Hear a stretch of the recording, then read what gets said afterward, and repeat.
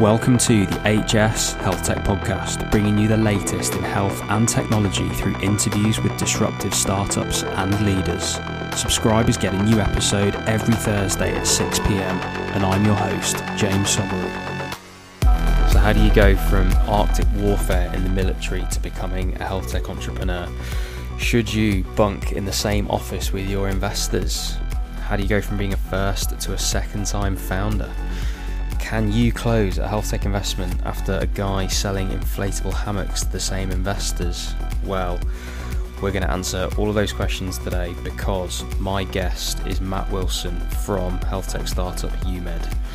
Now, Matt's got a really interesting background. So he studied medicine at Cardiff University. He then went on to become a medical officer for the Royal Navy. So he was actually medical lead for the Royal Marines. He then went into training, so did some emergency medicine, did some anaesthetics training, became one of NHS England's clinical entrepreneurs, and then obviously got bitten by the entrepreneur bug. So started a company, but he's not only a first time but a second time founder. So started another company called uMed, which we will talk all about in this episode. So uMed are doing all sorts of exciting stuff. They're using health record data to make clinical trials more efficient. They're matching patients to research opportunities and doing lots of other exciting stuff.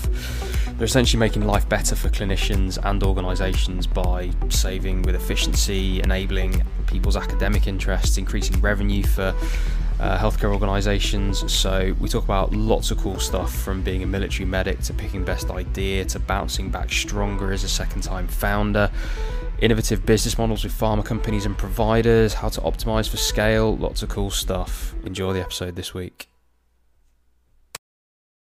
Cool. So Matt, welcome to the HS Health Tech Podcast. How you doing this morning, mate?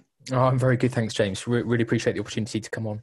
No problems at all, dude. So whereabouts are you speaking to us from today, Matt? So I'm speaking to us from our office, which is just north of Holborn, actually, so central London. Oh, very central. Very central, which is very nice. And we're actually co-bunking with our investors, actually, which has really? Yeah, which has is actually almost entirely good parts. Big Brother's watching, mate. Yeah. I mean, that's probably the slightly downside part. But fortunately, we're doing well and we're on their good side. So I haven't had any sort of nasty messages or like unpleasant presents left for me. Interesting. I've not heard of that done before. Actually, you're the first person I've ever heard say that they do that. It's really it's really great for us because obviously they're giving it to us at a better rate than we would do if we were just. Of course, it's their money anyway, right? Exactly, and actually, it's just the timing worked out. They don't do it for all of their companies, in fact very few, but it was just the timing was right. They had some space, so it made sense for us to do it. Ideal. I'm sure we'll get into it a bit later, but dude, yeah, it'd be great if you could tell me and our listeners your story. Yeah, no problems. So if I tell you a bit about me personally, if that's of interest. So my background, like you, James, is clinical as well. And I graduated from medical school in 2009 from Cardiff. But I was also one of those people that was a sponsored medical undergraduate with the Navy, actually, so the Royal Navy. And I actually did my commando training and so spent about 3 years after my junior doctor years, then away with the military. Really fortunate I got to basically kind of continue being at university, but as a doctor, and having a lot of fun, and very fortunate to get to lots of different places around the world. Where did you go? Well, so I was really lucky, actually. I got to do, let me think. So I did Arctic warfare training up in Norway for about 4 months. Wow. Kenya, spent a lot of time in sort of East Mediterranean around Albania, and then of course Middle East, a bit of operational stuff in Somaliland, and the US as well. So no, Arctic warfare just sounds epic, to be honest. I mean, the amount of sounds very cold. I mean, goodness, I mean, the amount of discipline that you must have learned and work ethic at quite a young age in your working career, that must have set you in on a good path. Yeah, and I think that's actually one of the great traits about military and the Royal Marines in particular is that work ethic of when they've got and I think it actually translates into healthcare as well, is that when there's work to be done, you get on with it. And you really dig deep, and you're all in it together. And again, I saw that in the junior doctor's mess as much as it was in the military as well. When there's work to be done, get on and it's do interesting that someone, and this is not the same thing, but there was a management consultant once who said to me, the thing is, when you've done management consultancy, you just learn how much work can actually be done in a day.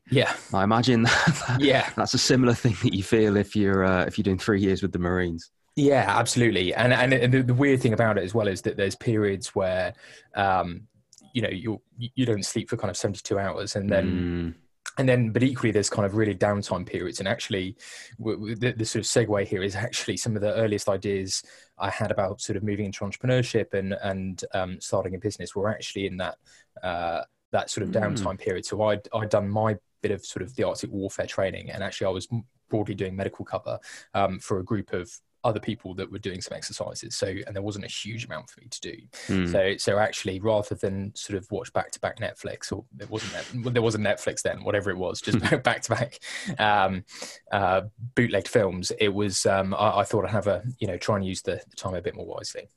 Very cool. So how did you transition then? So from the military to then, did you practice medicine in the UK as in normal hospitals? Is that something that you did? Yeah, absolutely. So beyond junior doctor years, F1 and F2, which was down in the southwest, I then, after my military time, spent about 2 years in A&E. So working as a doctor there, and then went into an anaesthetic training program, which I did for a further 3 years before what we're doing now with uMed ended up needing to be a full-time job, and stepped away from that. So so overall had best part of 10 years sort of clinical experience, both military and non-military. So how did you then get going in entrepreneurship? And what you said, you had a few ideas, obviously knocking around. I know myself, when you're practicing as a doctor, you'll get an idea a minute of the amount of things that people moan about in the hospital. And if you've got an innovative bone in your body, you just tend to think, well, how can I actually solve this problem? So I imagine you're getting loads and loads of ideas. How did you decide on the idea that you were actually going to run with? That's a really good question. I think, and to be completely honest, what uMed is now is actually not that original idea. As any good startup. Absolutely. And I think it's really interesting because even when you speak to honest VCs and investors, they recognize that's the case as well, especially in these kind of early ideas. And that's not to say that the first idea isn't a good one. It's more that inevitably they evolve on the basis of things that you find out along the way, and all of that good stuff, and pivots. And so actually sort of the first idea I had was really around, I've always been interested in research, got involved in some research when I was in my clinical years. But the frustration for me was everybody talked about clinical evidence and seemed to always reference clinical evidence, but I've very rarely actually saw anybody read a paper, a clinical paper, and actually, and what actually was happening is it was just hearsay. Someone would speak to somebody, and so my first idea was kind of create a very easy access sort of commons around clinical research publications, so you could more easily reference that, because I found that if you went from one hospital to the other, people's interpretation of that evidence differed enormously based on the kind of dogma that was around in that specific hospital or site. And so I was very fortunate to get a little bit of seed money to be able to, or a little bit of angel investment rather, to pursue that. And whilst that was something that although I think was a great idea clinically, or was a kind of need from the healthcare provider side of things, it wasn't a scalable business model. And it wasn't scalable because crudely the cost per user acquisition to get people curating all of that information and then getting people onto the platform is just too high. Tell me what it was like realizing that, because I imagine there are so many people listening that have got ideas, or they've worked on ideas, or they're currently working on ideas that might not be working. I mean, how tough was it for you, for your very first idea, your first foray into entrepreneurship, to kind of come to terms with the fact, hey, actually, this isn't working. I might have to go back to a normal job or a normal thing, or, what was that like? Yeah, I mean, I think it's quite interesting because much like the idea, I think the realization doesn't happen as a light bulb moment. I think it's a sort of slow car crash. And I think there's this gut feeling of something's not right. And as much as you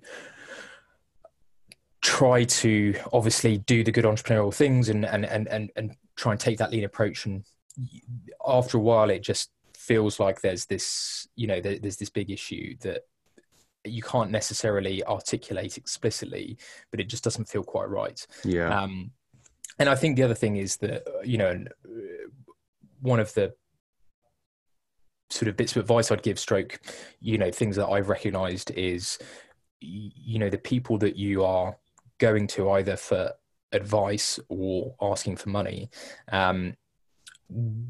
will either kind of very explicitly tell you what the problem is from how they see it, and they're not always right. It's what to say.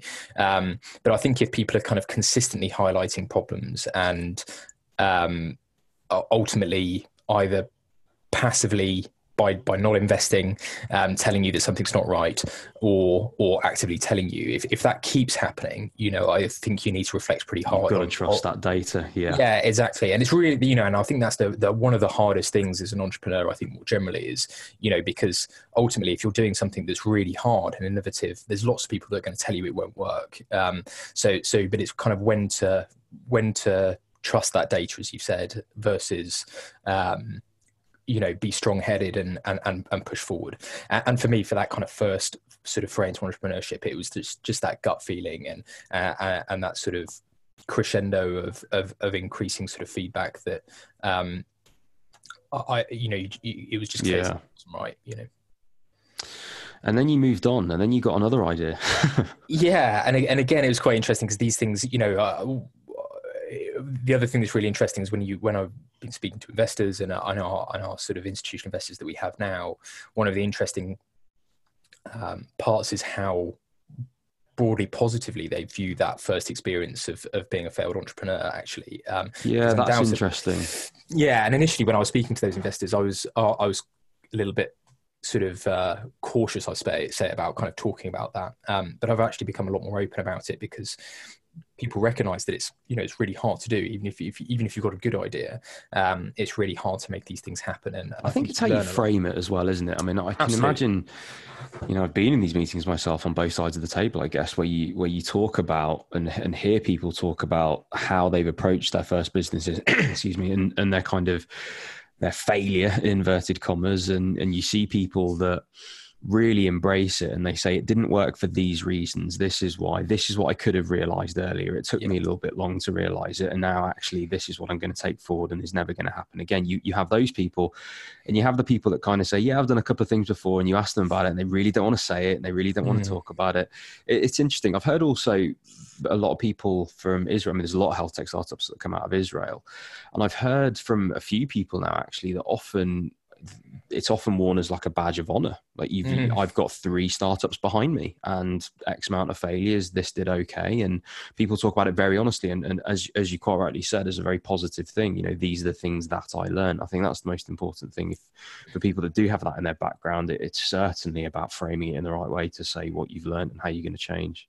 Yeah, absolutely. And I think you have to just be very aware of, it was the problem with, me as a founder or as a group of founders, is it something that intrinsically I don't have the skill set to push this forward, or was it a problem with the business itself?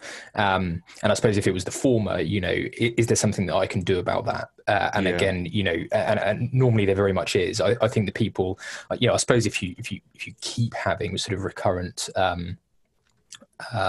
failures, then again it sort of raises questions about was it the idea or was it sort of the person or the founders that were involved. But as you say, I think more broadly it's really well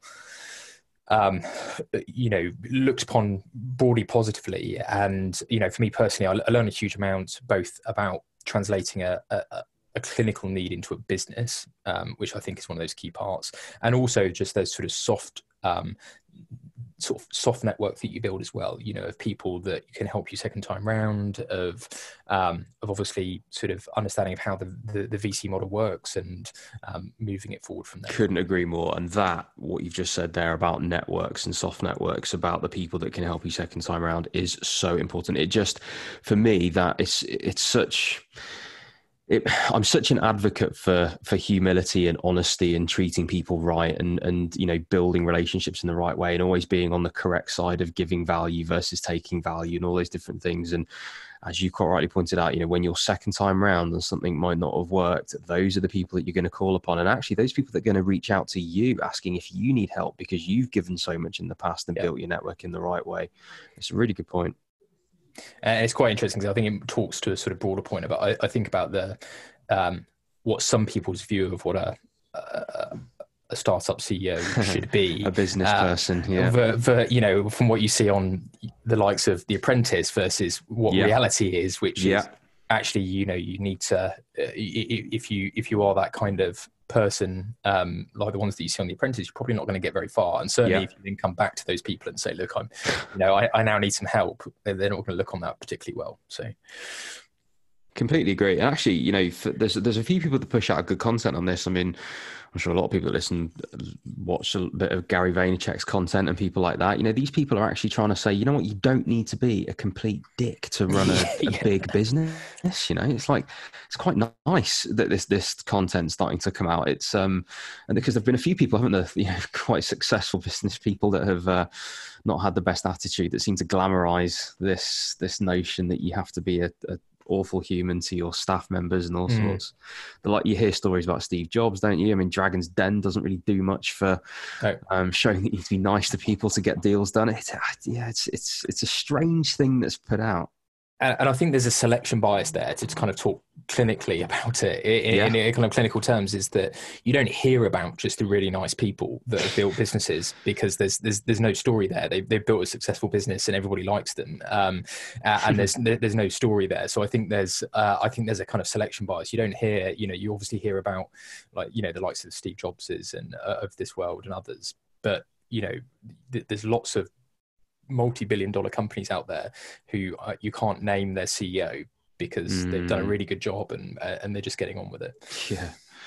And so tell me about being a second-time founder. Tell me about how you got the idea. Tell me what you thought of the opportunity at the time and how you sort of built it in those early days. So, as I say, I think the key thing was, it wasn't again a kind of light bulb moment. It wasn't actually kind of switching on and off of one to the other. It was a reasonably kind of slow process of saying, well, actually, you know, the original business isn't quite right, but actually through this I've been able to understand a lot more about a much more significant opportunity, which I think we can bring something of kind of very unique insight and value to, which not only I think was going to be a great business, but actually had the ability to have a much greater impact to society more broadly, which is, you know, and I think I found this with a lot of particularly physician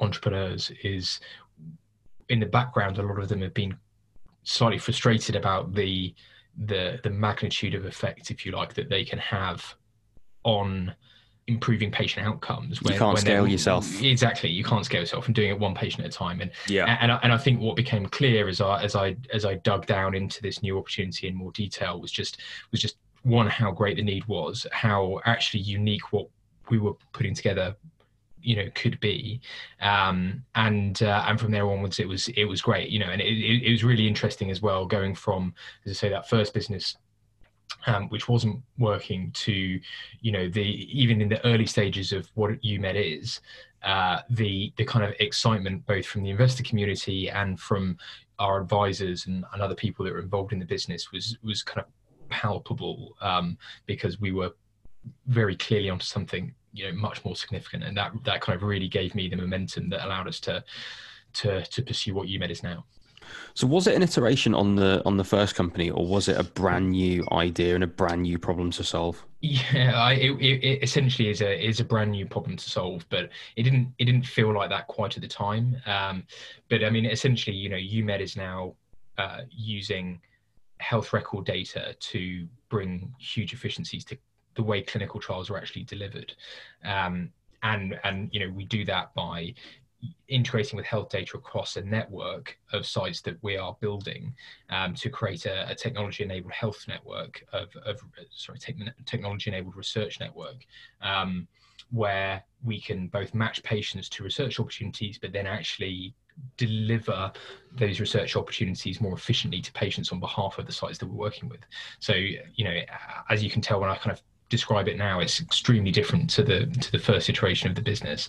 A lot of different buzzwords that you just mentioned in that one compared to what you said before. I just want to go into a bit of detail on this because so what you've said is you're using patient records in a certain way to make clinical trials more efficient.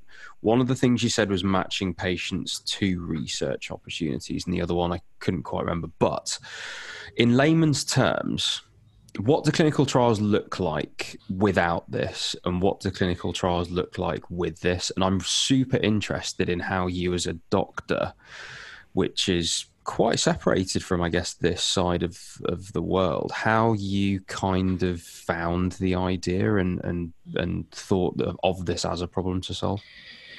Yeah, so I think it's probably just worth clarifying again. It's because the language is important here in terms of what uMed's doing in the context of patient data, because this is a really sensitive thing that we're talking about, versus the services that we're providing to healthcare providers in our network that enable them to utilize this data more effectively in research. So we can kind of touch on that in a bit more detail further down the line, but the language is really important because I think there's a lot of miscommunication and around this space. But actually, to your point about being a doctor, actually that's where it all came from, because actually, although you're quite right that obviously research and the life science sector is broadly divorced from day-to-day clinical business, the key pain point here is that we would all love to see more research being delivered to patients, but it's a burden in terms of both time and cost that healthcare providers, the day-to-day clinicians and the supporting staff can't fulfill. And just to give some specifics around, if you're a GP, you're just trying to get through the day to meet all the targets that you need to meet to treat all of those patients that have got real problems that are standing outside your door, and then on top of that you're being asked to support research projects, and if you got yourself kind of set up, then maybe you can support one or two of those research programs, but even that is still a huge burden to you and your staff. What is the demand on a GP that might want to get involved in a research study? Then what are they expected to do per patient? So there's sort of three different buckets of work that they really need to do. So the first is just the administration and actually finding those research programs to start with. And although the NIHR and the supporting clinical research networks, the National Institute for Health Research in the UK, do provide a lot of that support, in reality, it's still very difficult for GPs to actually go out and find these research opportunities themselves as well. What's the upside for them? Are they getting paid for this? Yeah, so I mean, there's two upsides really. So the first is that for them, often they've got a academic interest, which is part of their career and kind of part of their portfolio, if you like. So there's that piece. But to put it bluntly, a lot of it is about also helping support or complementing revenue streams that they're getting from the NHS, and that's been going on for a very long time. In that, actually, if we want to deliver these research programs, as you said, it takes time and effort and work on behalf of those GPs. Got it. So now I understand the problem that you're solving, i.e. that it is really difficult for them to, as you say, streamline all that activity to make sure they still see the patient within 10 minutes. They can actually find the research studies that might be going on that for which they do have decent patient populations or whatever it is. And I suppose there's that what your software is going to do is just manage and make easier that entire process. Yeah, absolutely. And so it's essentially automating an awful lot of the processes that are happening at the site level, so at that GP level. Yeah. So one, matching patients to research opportunities. Two, to contacting patients and communicating with them, both to ask if they want to be part of that program, and then potentially consenting them, capturing outcome data from them, and then linking that all out together with the routine clinical data that the GP is collecting as part of routine practice. Because, incredibly, we're still in a position where the data capture software that's used for research is not connected to the electronic health record system. So you have to manually transcribe blood results and clinical findings from one system to another.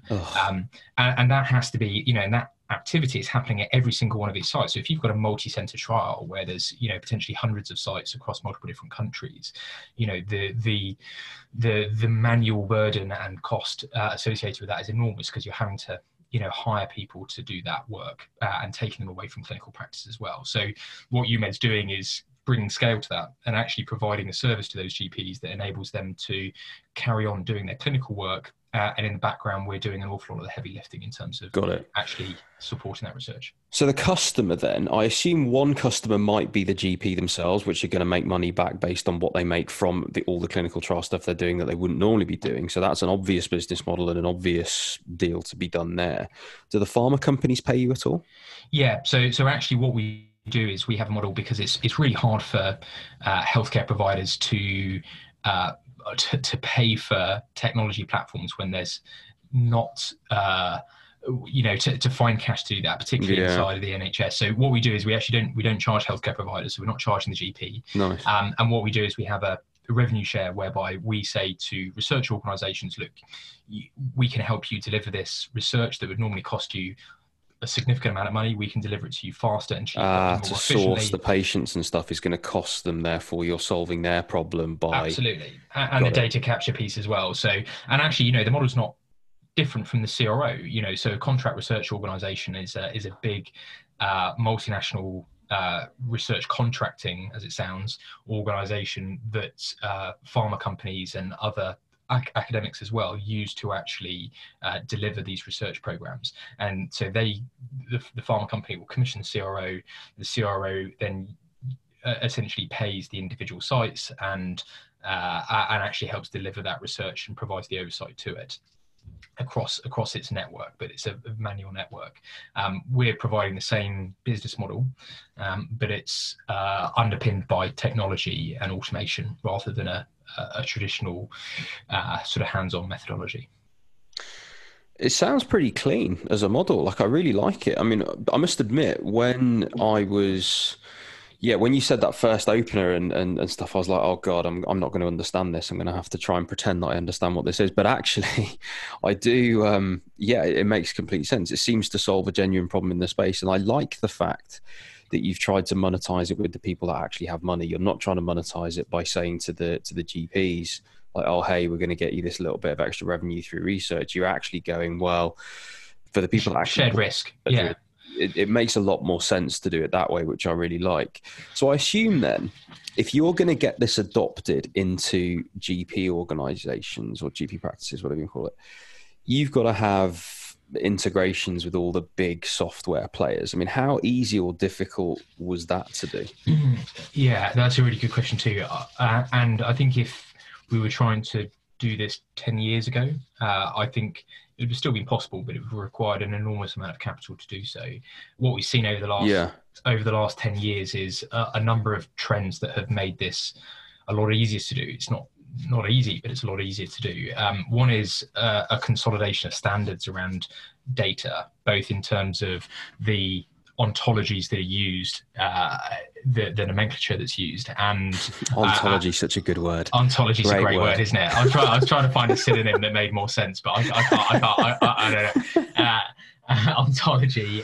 For our listeners, I was basically saying to Matt earlier before we started this, like, this is a really informal chat, so blah blah. Then he comes out with words like ontology, really alienating my audience, mate. But thank you. What's another word for ontology? Like a way of a way of organizing data, a sort of a hierarchy of data. Sure. So, and the other is about kind of, although interoperability between different healthcare systems is still a huge problem, we are now making a lot of progress in terms of standards of APIs, the interfaces between. Yeah, it's nice to hear that, to be honest, because I think when you come up with an idea like this, it can sound so simple, can't it? It can sound so simple, especially when you go, these are the people that have got money, these are the people that need something, and those people are going to pay for it, and these people are going to benefit, and these can unlock it, but they're going to see benefit. And you can map it out really nicely, and you go, yep, there's the problem to solve. Everyone's a winner. Win, win, win, win, win. Let's go and do it. And then all of a sudden, you just come across all the usual barriers with software and technology. But it's nice to hear that actually, as you say, integrating with things like EMIS and Vision and all the rest of it, it sounds like it's becoming easier. Yeah, and there's the nice part about GPs, which is part of the reason we're working with GPs mostly, though not exclusively, in the UK, is that actually there's a relatively small number of systems that they use, and they generally only use one system as well. So it's a lot easier for us to have that integration. We do that bit of work centrally with that EHR organization, or sometimes with a third-party extract system, and then that's done. And then nice. it's not difficult for us to then add more users to that network, if you like, because we've done that bit of work first. And the other interesting thing for us as well is one of the big things that stops companies that are using health data in whatever form is the cleanliness of that data. So data from healthcare providers, health data is notoriously bad. And the reason is because GPs and those clinicians that are putting the data in have got a million and one things to do other than make sure that the data is coded correctly. So you get incomplete data, you get inconsistencies, and that's always been a huge problem. And particularly when, the current model is, well, let's try and get as much of this data as we can together, anonymize it and put it in a big data lake, in a big vat, and then throw some data scientists at it to see what insights we can extract. And that's broadly called kind of real world evidence. And it's been a big theme over the last 10 years. But there's some real fundamental problems with that because, by definition, if you're pseudonymizing that data, if you're removing all those patient identifiers, you can't reach back to the patient. You can't reach back to the clinician that sits behind that data. And that means you can't fill in the gaps. You can't validate that data. You can't build prospective data sets in the way that clinical trials do. And that's, from a kind of technical point of view, that's one of the key challenges that we've been able to overcome, because we actually have this ability, both in terms of technical and legal mechanism, to go and reach back to the patient and the clinician to be able to build perspective. I see. So we're not reliant on the quality of the data that sits in the record on its own. Got it. We can go and fill in the gaps. Yeah, that is nice, especially the more and more that I hear about the requirement of prospective studies in this space to start catching digital health out when it needs to be, and actually proving the people that are doing it well are actually doing it well. It seems like prospective studies are really becoming incredibly popular and well, I'll say popular, but required by people to actually start implementing this stuff, which is really good. One thing I want to talk about, mate, is your scale, because we hear so much in the UK that it's difficult to scale. You guys have done it. You're actually going abroad now in the US and different things. I'm interested to hear how the scaling process went for you in terms of your sales process. So from what I can remember from our last call, 72 GP sites I think you're in now? Yeah, that's right. And I imagine it's one-by-one conversations, although you might tell me differently. Tell me how that scale process went and what your thought process was behind the sales, how you ended up going to so many different places. And yeah, I'm keen to hear a bit more from you on that. Yeah, no problems. I think one of the things just to highlight from the get-go is that they're not really sales, in the sense that we're not charging those healthcare providers to join our network. That's a good point. It's more just onboarding, isn't it? Exactly, it's onboarding, and so that obviously removes a barrier straight away, because we're not having to go through procurement. We're not going through that process of trying to physically sell something to a healthcare provider. Such a good advocate for the fact that if you can get away with not charging people from the healthcare and you can monetize it another way, then absolutely go down that route. Yeah, and the great part about it is that we're going to them saying, look, this implementation is going to cost you anything. It's going to generate you revenue, which you can put back into your clinical services. And ultimately, if we don't do our job properly, well, nothing's been lost, because there's no use of that data beyond exactly what you've told us to do. You know what, really similar to, do you know Jacob from Accurix? I don't think you've ever spoken. You do know? Yeah, I don't know. You don't know, but you know of them. I know. Really similar to that. He's not charging them. He's just saying, use this thing. It's going to add value. And if it doesn't, no harm lost. And actually now I can't remember how many, it's hundreds, but yeah, it's a similar sort of thing. Yeah, and so that immediately kind of removes the barrier, and obviously that only works if you've got a very clear path to monetization elsewhere, which we do.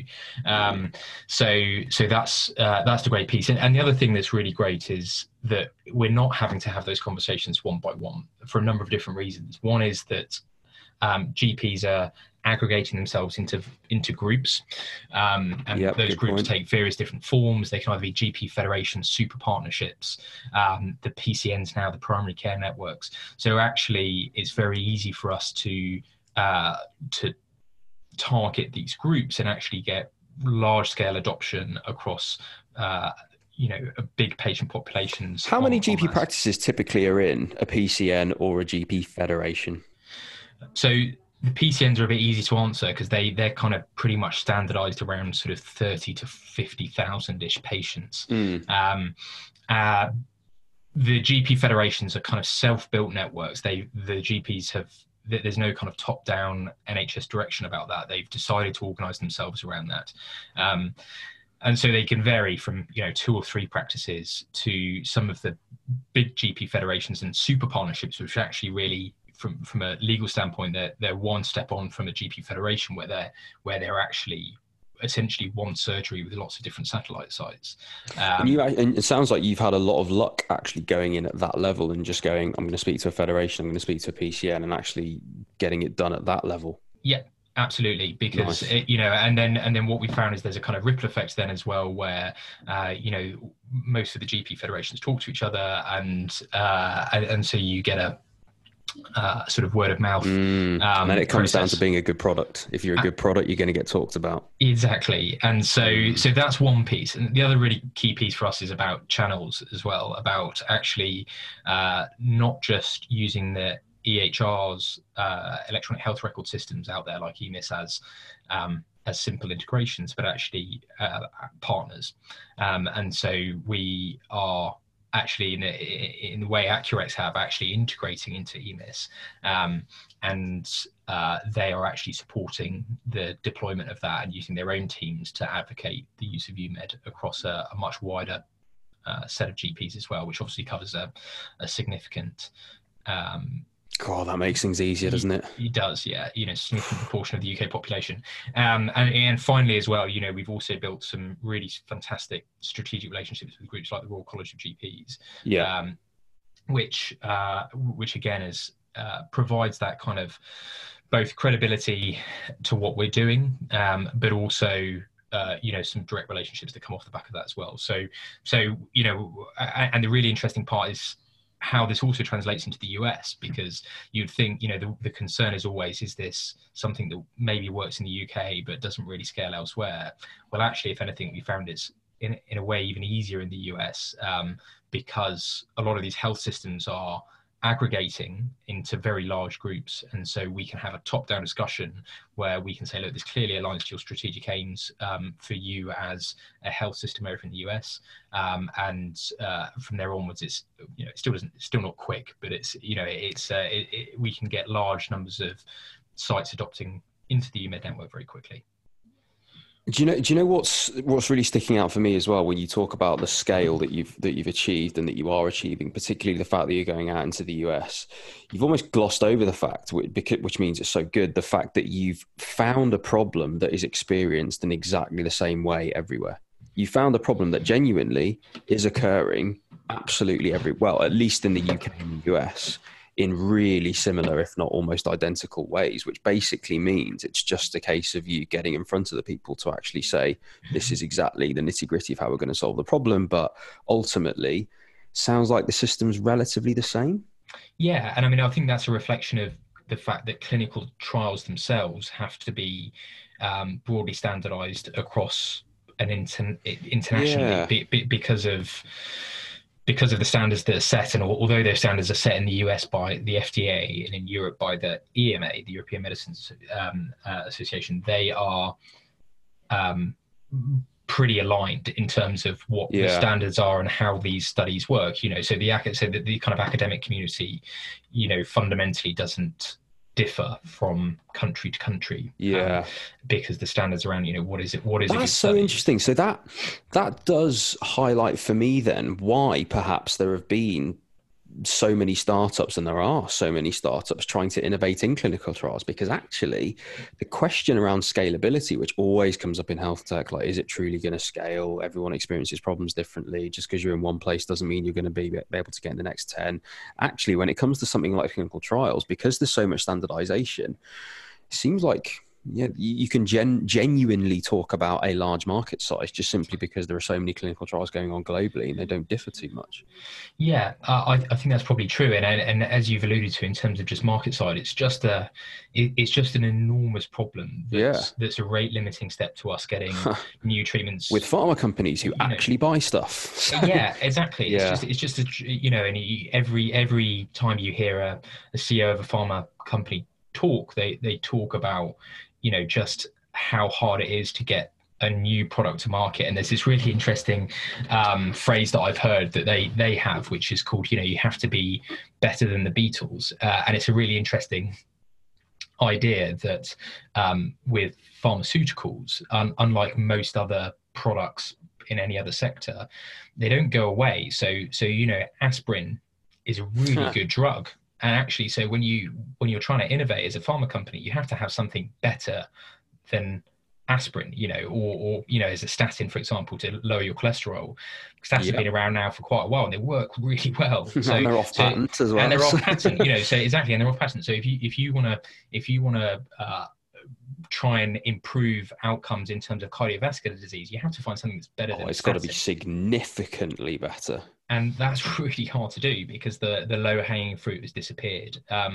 Underpins this is then, well, if we're going to try and create these new ideas and these ultimately new products that are going to get to market that are going to be solve these big problems, where you also therefore need to reduce the overall cost of delivering these studies, because the days of a lot of the big blockbusters have gone now. So actually you're seeing pharma companies target smaller groups of patients, rarer diseases, which is all fantastic stuff for those patients. But again, it just from just a pure economics point of view, if it's going to cost you $2 billion to get a drug to market, you have to have a market at the end of it for that particular drug that's going to be worth it, right? So the obvious thing is, well, can you make it less than $2 billion to get a new drug to market? And if you can, then wonderful things happen. So that's why there's so many, I think, people trying to address this in different ways. I love it. Do you know what I like about this story of how we've sort of gone through it so far is that, you've started off, let's call it sitting in a GP practice and just seeing this problem right on the ground floor. And you've sort of traced it all the way back to source, all the way back to the sort of big problem that you can actually solve. You might be solving a small problem for an actual GP in a 10-minute consultation to get something done and a bit of extra revenue. But actually, it goes so deep and runs all the way to these pharma companies that, as you say, are trying to bring new drugs to market and save humanity from the next big thing and all the rest of it. So it's really cool that you unpicked the problem and you went that far, but genuinely found a scalable way of doing it and creating a business model behind it. I think it's really cool. Thanks. I really appreciate it. And I think one of the really, and we kind of talk, if we've got time, kind of about some of the more broader trends that I'm recognizing that you see about some negativity and blowback around health data, big data, AI. And I think one of the things that gives me comfort about what we're doing is that, what we're actually doing is not throwing out the rule book and trying to create something completely different. We're just saying, actually, we can just create radical efficiency across what is a well-established process that stands at the moment. Yeah. And again, there's lots of people approaching this in different ways. And I think we're just a little bit further away from some of those more radical opportunities than perhaps before we go into those trends, and before I definitely want to talk to you about patient data as well, because you must be handling a lot of it and seeing a lot of it fly around different elements of your company and stuff. But before we get into that, I just want to ask you about your fundraising journey, because to build a company like this, I'm interested as to how your thought process, whether you thought you could bootstrap it, whether you tried that, whether you thought I'll need a heck of a lot of money to do this big thing, or whether you planned it out and took a little bit. Tell me your approach to fundraising, because, and the reason I ask it that way, I normally just ask people what they've raised and stuff, but I think your story is quite relatable in seeing a problem on the ground floor as a clinician and then trying to build a company around it. I like the pragmatism there of how you've gone from step to step. So I'm interested in when you thought about raising money and why and how you went about it. Yeah, no problems. So I actually got a funny story to start with, actually, about fundraising. When I was very, very early on in, the first idea, the first iteration of what I was doing, I was trying to raise some money from an angel group just trying to raise money. Didn't know how to do it, so kind of contacted a few of the angel groups and managed to get myself on a pitch, sort of a fast speed dating pitch thing. And there was a guy in front of me that was trying to sell inflatable hammocks. And I was there trying to sell this kind of like, it's going to help medical research and all of this other stuff, and trying to explain it. And this guy was like, "Hey man, I've got these great inflatable hammocks. I can sell a ton of them. If you give me, $100 grand, I can sell even more. I'm just going to flip them in. Yeah, are you in?" And then I was kind of coming along like 2 minutes after, being like, "Hey, I've got this great idea about how we can, improve how research is interpreted." And I found myself genuinely jealous of this guy. I was like, why can't I? And he had a picture of an attractive lady on one of the hammocks, and that was his prop, and he just kind of took it around from angel to angel, and it was like, this is what I do. It's easy. I'm going to sell loads of them. Amazing. Give me some money. I was like, if only I had that. Maybe I should just go and sell inflatable hammocks. That'd be great. So I've had some kind of. I wonder what he's doing now. He probably flipped his hammocks and he's retired. I don't know. Well, exactly. He's sitting on a Caribbean island in his inflatable hammock, or on his super yacht. I don't know. But it was quite interesting. But no, it was a really interesting point. So I think one of the things that I was fortunate, again, in terms of that being a second-time founder, is that I had been able to build a network of advisors and people that were involved in the business. So what we were able to kind of do is a bit more methodically to kind of talk about what are the milestones that we're going to need to reach to, achieve the next inflection point in terms of valuation of fundraising. My observation is that generally the investment community think in those terms of, I'm going to give you X amount of money now. What I want to see at the end of that is some key outcomes that are going to have an inflection point in valuation that's going to allow us to go and either do the next round or exit or whatever it's going to be. And so based on those terms, we just had and unfortunately I've got a fantastic CTO as well, which is obviously crucial to this. And we were able to have a kind of very pragmatic conversation about what we think we need to be able to get to that in terms of being able to, develop because there's very little money involved in actually kind of validating the concept with those different stakeholders, but delivery of it, of course, is a very different thing. And particularly given that we are involved in handling sensitive patient data, there's a kind of baseline that you can't go below. You can't bootstrap patient data systems, because there's it's just not good idea for anybody, and morally it's just not the right thing. And again, I think it speaks to a kind of wider trend where people talk about this idea of where I think there's a bit of a juxtaposition between the Silicon Valley mindset about lean startups versus healthcare startups, where actually, you know, if you're having a biopharma business where you had a new drug, you know, nobody would ask you about revenue multiples, or you know, or if you were still in the lab, you know, and there's a very kind of clear understanding of what capital it takes to get to the point where you've validated that through a trial or whatever it's going to be. Yeah, it's traditional tech investors, isn't it? Because I think health tech investors, and I've said this a few times on it, but the health tech investors at the moment seem to either come from life sciences where they are used to that level of evidence and all that stuff. Similarly, you get people from the tech world, like all the tech investors who are used to seeing hockey stick graphs and daily active users go up, and as you say, an inflection point of valuation and all these different metrics that are associated with move fast and break things, which doesn't really apply. And so you see it quite often that when people take investment from funds like that might be on a 10-year clock and all the rest of it, there's often a lot of pressure for that sort of stuff that doesn't really sit well, and you can see this kind of grinding of friction between what the startup needs to do and what they're expected to do, and it's sometimes a little bit heartbreaking to see. And I think what that leads go out behind the founder's eyes. Yeah, and I think what that leads to is founders who are obviously trying to please their investors to try to get the next piece. So you end up having, you know, sort of the Theranos style, you know, at the very, very, very right hand side of that, you know, very, very extreme. You have fraudulent behavior because they realize that's the only way for them, you know, to meet those timelines that have been set by their investors. That's a good point. It's interesting. And I think, you know, you have to, and what I've been is very kind of explicit and realistic, which again, interestingly, when you find the right investors, they respond to you really positively when you say, look, this is not going to be something where you see a huge inflection point in 12 months time. It was Playfair Capital, wasn't it? They went in for Vine Health as well. Yes. And you know, they've been well, they probably can't hear me actually because I'm inside the booth, but it's, so I can say I can say bad things if I want to, but I genuinely haven't got anything bad to say because, you know, it's although they were generalist tech investors, you know, Chris, our investor director, spent a huge amount of time obviously doing due diligence, but also trying to get some of that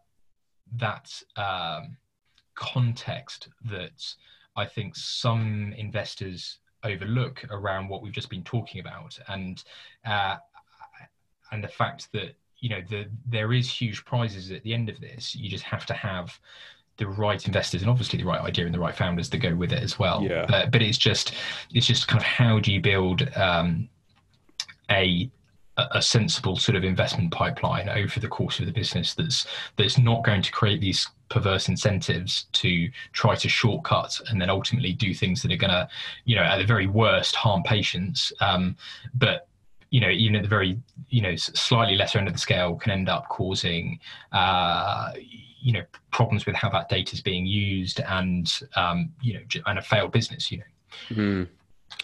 Yeah, it's nice. And I think it comes through just how measured you've been. And actually the lesson seems to be honest with your investors at the end of the day. If you allow yourself to get swept away by, and you're going to grow 10x by so and so, and you're going to get this amount of users and so, and I suppose when you're looking to bring money into the company, you can be forgiven for just sort of nodding along and going, yep, absolutely fine, just put money in the bank and you'll see the valuation go up. But then as you quite rightly pointed out, there's so much value in actually saying, no, this is the lie of the land, this is how we expect it to work, and then you get the right investors in, because you might lose that deal, but actually you might end up with investors that are far more likely to go along with the journey as you see it rather than the way they see it. Yeah, absolutely. And it's quite interesting because I think some of the investors that have got a portfolio which includes, you know, particularly health tech or life science facing tech, and have had that portfolio for some time, you know, you chat to them and they say, actually, we got our fingers burnt when we didn't recognize that timeline, and we either didn't capitalize businesses properly, or we got kind of sort of led down the garden path by over promising and under delivery. Yeah. Actually, there's a lot of those businesses where they said, well, actually, we've now gone back, and for other business in our portfolio, we may have capitalized them a bit more than we would have done for companies at an equivalent stage of a SaaS business, and actually they've ended up having great exits and doing really well. So the sample size in terms of this is quite small, but it's quite interesting. And that actually made me think as well, value. I mean, there's a fair few investors that listen to this podcast as well, and I think it's crucially important for investors to also be honest about what they're expecting. If it's an angel investor that's looking for quick revenue and a few different bits and bobs, or they're looking for an exit sooner than perhaps others might be, or indeed they've got a longer term view and they can look for companies like that. I mean, you're better off putting out your honesty and things when you're out and about, so that you can bring in a portfolio that you're going to feel comfortable with, again, rather than trying to do it any other way. And it seems that some more honesty in the space to each other means that we could probably get some better matchups of investors and startups. Yeah, I think so. I mean, I'll tell you in a couple of years' time when if everybody's gone, Matt was just a bit too honest, and he and so nobody wanted to kind of follow on in subsequent rounds. Yeah. But I think it's the way to go. So tell me about patient data then. So obviously you guys are handling a lot of it. You see it fly around. I mean, if you must have some strong opinions as to the best way of doing it. You've already mentioned, actually, which is why I picked it up, that you talked about raising a lot of money being the moral thing to do in this situation, so that you can build the appropriate systems. I think that's a very nice place to start. So do you see people doing this particularly well or particularly not very well? Not that you could name them, but yeah, tell me your thoughts on that as you see it in the health tech space. Yeah, so I mean, inevitably, I think one of the huge challenges around secondary use of health data. So when I mean that, I'm saying uses of health data which are not for direct care. So anything that's secondary use, and that can be anything from, actually, we want to use that data for to assess A&E waiting times, sort of nationally, to improve service, which is kind of quality improvement, right the way through to sort of use of that data as part of a commercial drug development program or tech program. And I think there's a huge amount of kind of nuance here that I think doesn't always come through in the sound bites, either on the front page of the Daily Mail or on Twitter, for example. And I think, part of the issue here is about the difference between the legal requirements for what companies and organizations have to abide by versus the public expectations of what they expect to happen, public expectations of secondary use for health data. And unfortunately they are different, in that there's a very, most health data that's shared for research purposes is the legal basis, if you want to get into the detail of it, is not one of consent. So you don't actually have to go and get consent from the patient, especially if the data is being anonymized, or at least partly anonymized. And that's been going on for a very long time. And and in a way, there's very good reasons for it, because we kind of need to have complete data to be able to further our kind of knowledge and understanding of health and disease. But it's interesting that I think increasingly we're seeing patients pushing back on that, and a lot of the stuff that we've seen in the media has been generally about patients not knowing. And again, I think there's nuance here to say that when patients are pushing back and you hear those big pieces, it's not necessarily that they're asking for explicit consent in the same way that you would if you were part of a sort of clinical trial, but they are saying, actually, we want to know ahead of time how our information is being used and potentially give us the opportunity to opt out depending on that situation. And that's backed up by some really interesting studies that have been done by both the Wellcome Trust and others that have sort of gone out and created citizen juries to kind of establish what people's views are on this. And again, the really interesting part that comes back is once you tell people, and there's a level of education about how this information is being used, the overwhelming majority of people are actually very happy and positive about secondary use of health data. It's the transparency and oversight about this that I think is really key. For us, again, and this kind of ties into the whole uMed model, we recognise that pursuing the model of trying to do land grabs of patient data and then exploiting that for secondary use is just not sustainable either for healthcare providers nor for the kind of long-term terms of patients. So we've got a very different model whereby we explicitly are acting on behalf of the sites that we're working for. So we are not doing anything with the data. What we're doing is providing a service to the healthcare providers that are in our network to match patients to research opportunities and then help deliver those studies on their behalf. And all of the data remains very much under control, from a legal sense, in terms of they remain the data controllers. And that's worked really well because, again, it then takes away any of this sort of perception that this commercial organization is trying to leverage or do something with patient data. We're saying, actually, what we're doing is enabling the NHS to deliver more research, which is going to allow them to see more revenue and ultimately benefit patient care. We're providing a service. Our model is a revenue share for that, and that all kind of makes sense both from a public and from a legal perspective. And the unique piece about the uMed functionality as well is that we drive this automated engagement to the patient. So even if there's a research study which wants to use that patient data to support that particular program, we can still prospectively tell all of those patients about how their information is being used and give them the opportunity to opt out in a number of different ways. It's a really important part of it, isn't it? That closed loop communication with the patients. It just seems so much more sensible to do that than anything else in terms of trying to put any complicated systems that do any of this stuff up front. It's so much. It just feels a lot more sensible to just be like, yeah, we might be in touch. we're gonna ask you if we use it. Rather than trying to talk in these broad brushstrokes of absolutes and what we should be doing with patient data and stuff. Keep the communication channel open and just ask them. Seems very sensible. And the interesting part is, and again, I think this is where everybody's got really stuck, is that you can't talk about patients as being kind of a homogenous group of people. There are certain people that will be happy, for example, for a university to use that data for a specific research program, but not necessarily a commercial company. Or they'll be happy with some commercial companies, but actually, they've got a real dislike of Pfizer for whatever reason.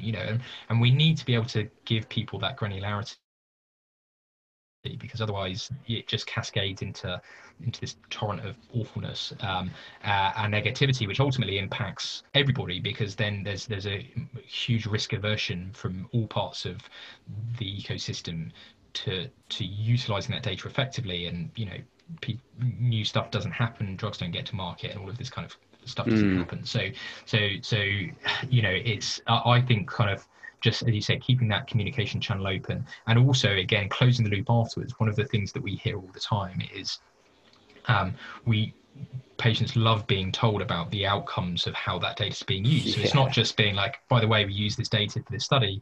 Actually tell them afterwards and be like, by the way, we've got, we've now found this out about, testicular cancer or whatever it's going to be. And one of the things I think the NHS blood and donor service do really well is exactly that. When you give blood, they'll tell you when it's been issued, and they'll tell you where it's been issued. They obviously can't tell you the patient, but they'll tell you, actually, your blood has been issued to this hospital in Cornwall. Thank you very much. And even that is just it's a huge incentive for people to go, actually, I'm doing something that's really positive. Yeah, massively. Yeah. That's so nice, man. So listen, we've got GPs listen, we've got pharma companies and people that work in pharma companies, we've got all sorts of different people listening to this podcast. And so what would you say your asks of our audience would be?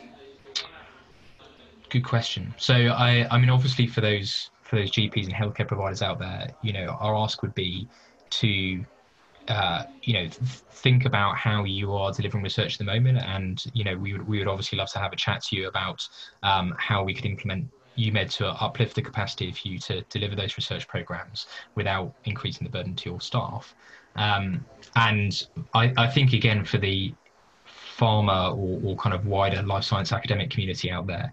I suppose generally I would ask, one of the points is to try to approach not just what uMed's doing, but everybody out there with perhaps just a touch less cynicism of what we're doing. I've noticed some of that cynicism, I think, is well deserved, because I think people have been overreaching and over-promising in terms of what they can do, but not all of us are. And actually, a lot of us out there have got really good ideas that can really make a huge significant difference to the problems that they have in the context of pharma or academics.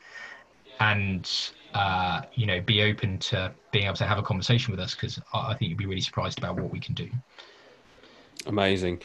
So Matt, the way that we end these podcasts, mate, is I'm just going to get you to just reintroduce yourself, tell us your name, what you do, and what you're doing at uMed, and that will see us out, sir. So thank you so much for coming on. Yeah, no problems.